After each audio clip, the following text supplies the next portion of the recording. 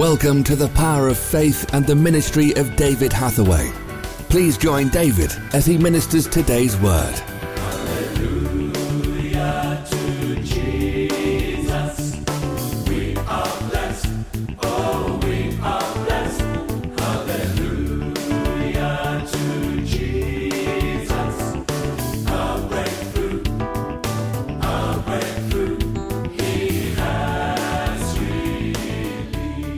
This is the story of Solomon's sacrifice. In 2 Chronicles chapter 5 verses 13 and 14 we read, "And it came to pass, as the trumpeters and singers were as one, that the house was filled with a cloud, even the house of the Lord, so that the priest could not stand to minister by reason of the cloud. For the glory of the Lord had filled the house of God." And then in chapter 7 verses 1 to 3, "Now when Solomon had made an end of praying, the fire came down from heaven and consumed the burnt offering and sacrifice, and the glory of the Lord filled the house." These scriptures speak of two very separate experiences in the dedication of the temple. At the end of chapter 5, you have the musicians and singers who, when they begin to praise and worship, the glory of God came down in a visible form like a cloud. It so filled the temple that the priests themselves could not stand to minister. Then in chapter 7, when Solomon finished praying, literal fire came down and consumed the offering. You know the story behind this. The original desire to build the house of God was in the heart of David. David had a passion and a desire. All through the years, the Israelites had traveled with the Ark of the Covenant through the wilderness. As the Ark moved, so they moved. The Ark went before them into battle. As the Ark went into the river Jordan, the waters opened. The Ark was the covenant that God was with his people. When Israel began to build their cities, David said, "The Ark of the Covenant of God must not remain in a tent. They must build a permanent place where God could dwell with his people." But God said to David that he could not build the temple because of two things. One, he'd actually sinned against God, and secondly, David was a man of war. So the task was given to his son Solomon. During the temple dedication, Solomon says in verse 7, "Now it was in the heart of David my father to build a house for the name of the Lord God of Israel." Then in verse 12, "And he stood before the altar of the Lord in the presence of all the congregation of Israel and spread forth his hands." Firstly, Solomon stood before the altar in the presence of the whole congregation.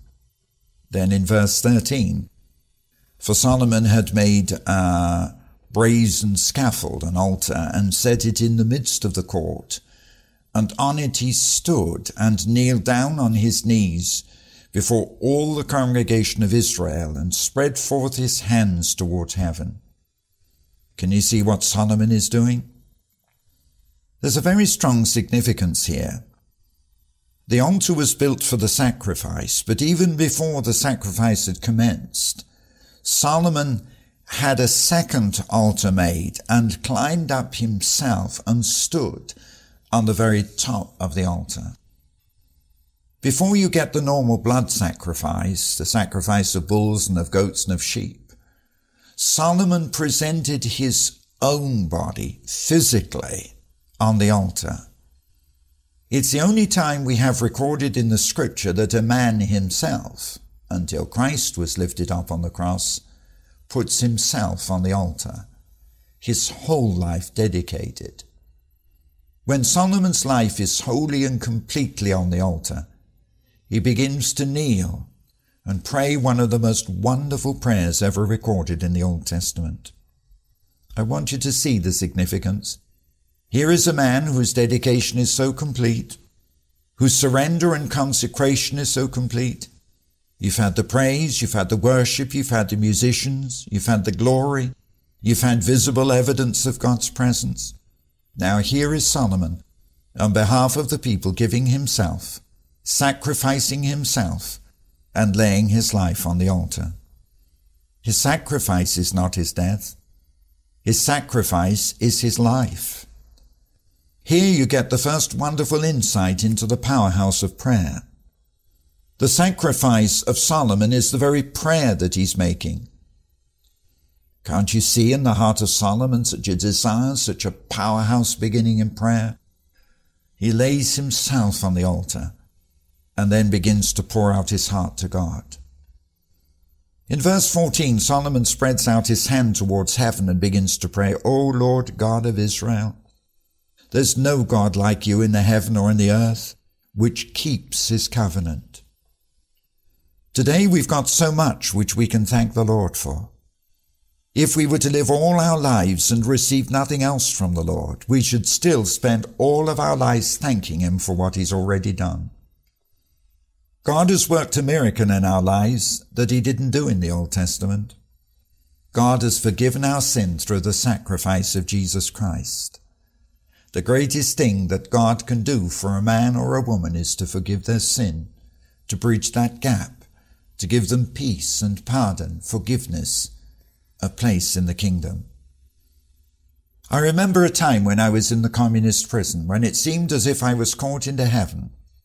And it was as if I actually saw, experienced and heard the angelic choirs, the sound of the music, the song, the praise, the worship, the angels, the cherubims and seraphims, the powers and the glories of heaven are constantly worshipping the Lord. Yet they don't even know the joy we have because of the forgiveness of sin. We should praise the Lord 100 times, 1,000 times more than the angels, because we're the redeemed. Revelation says that there will be a new song, a song of praise, a new worship when we enter heaven. It's the song of the redeemed, the song of those who've been brought out of sin.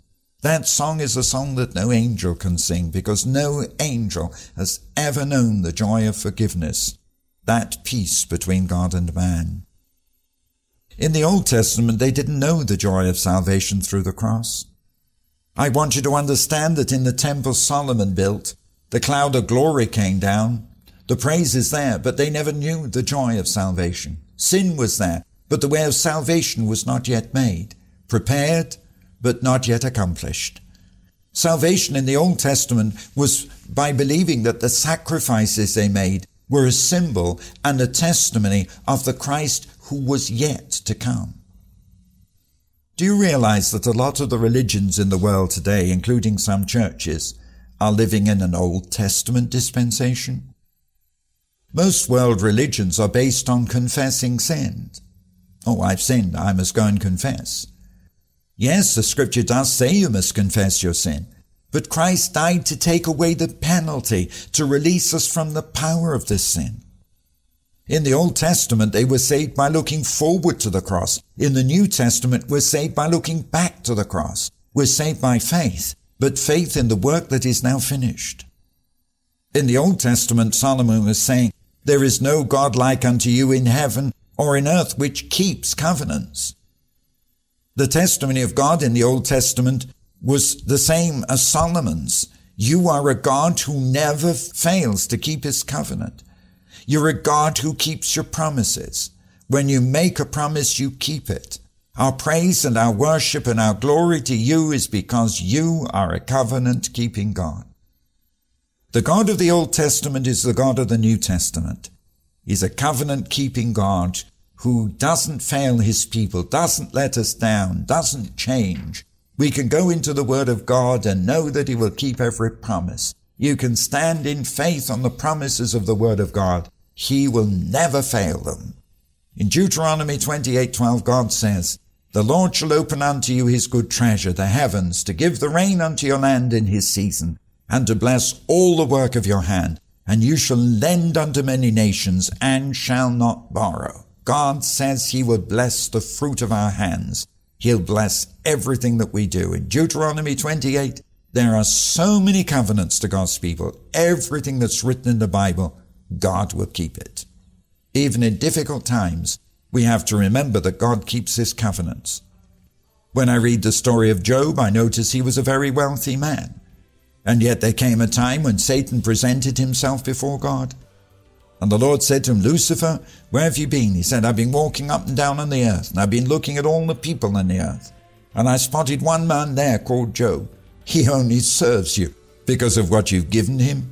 You've given him a wonderful family and wife. You've given him children and all these riches.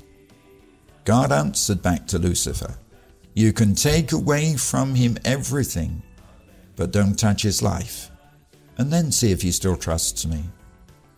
Within a very short space of time, Job lost everything. His family, his possessions, his sheep, his cattle, his camels, everything. He lost the lot.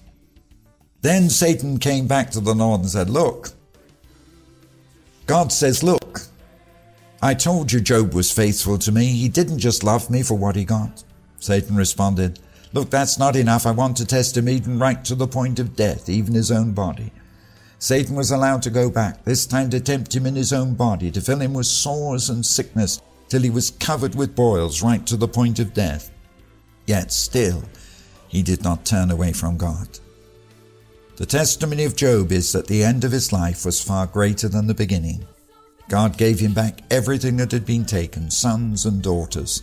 The Bible says that the daughters of Job were the fairest in the land, the most beautiful girls in all the area. He was wealthier at the end.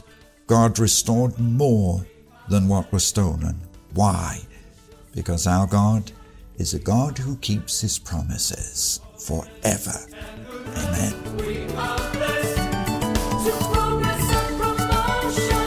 We are blessed to fruitfulness and true wealth. We are blessed.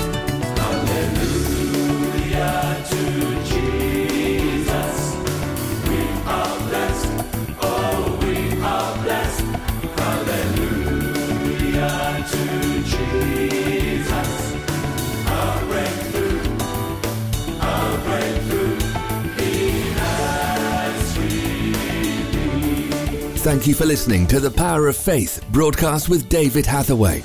We would love to hear from you. Contact us by visiting www.eurovision.org.uk. Also available online are a large assortment of videos, magazines and books for your growth in God. We would like to give all new subscribers to David's ministry a free gift. To receive your free gift, visit www.eurovisiontv.org. Remember, those who know their God will be strong and do exploits. Worship used by kind permission of Vinesong. www.vinesong.com.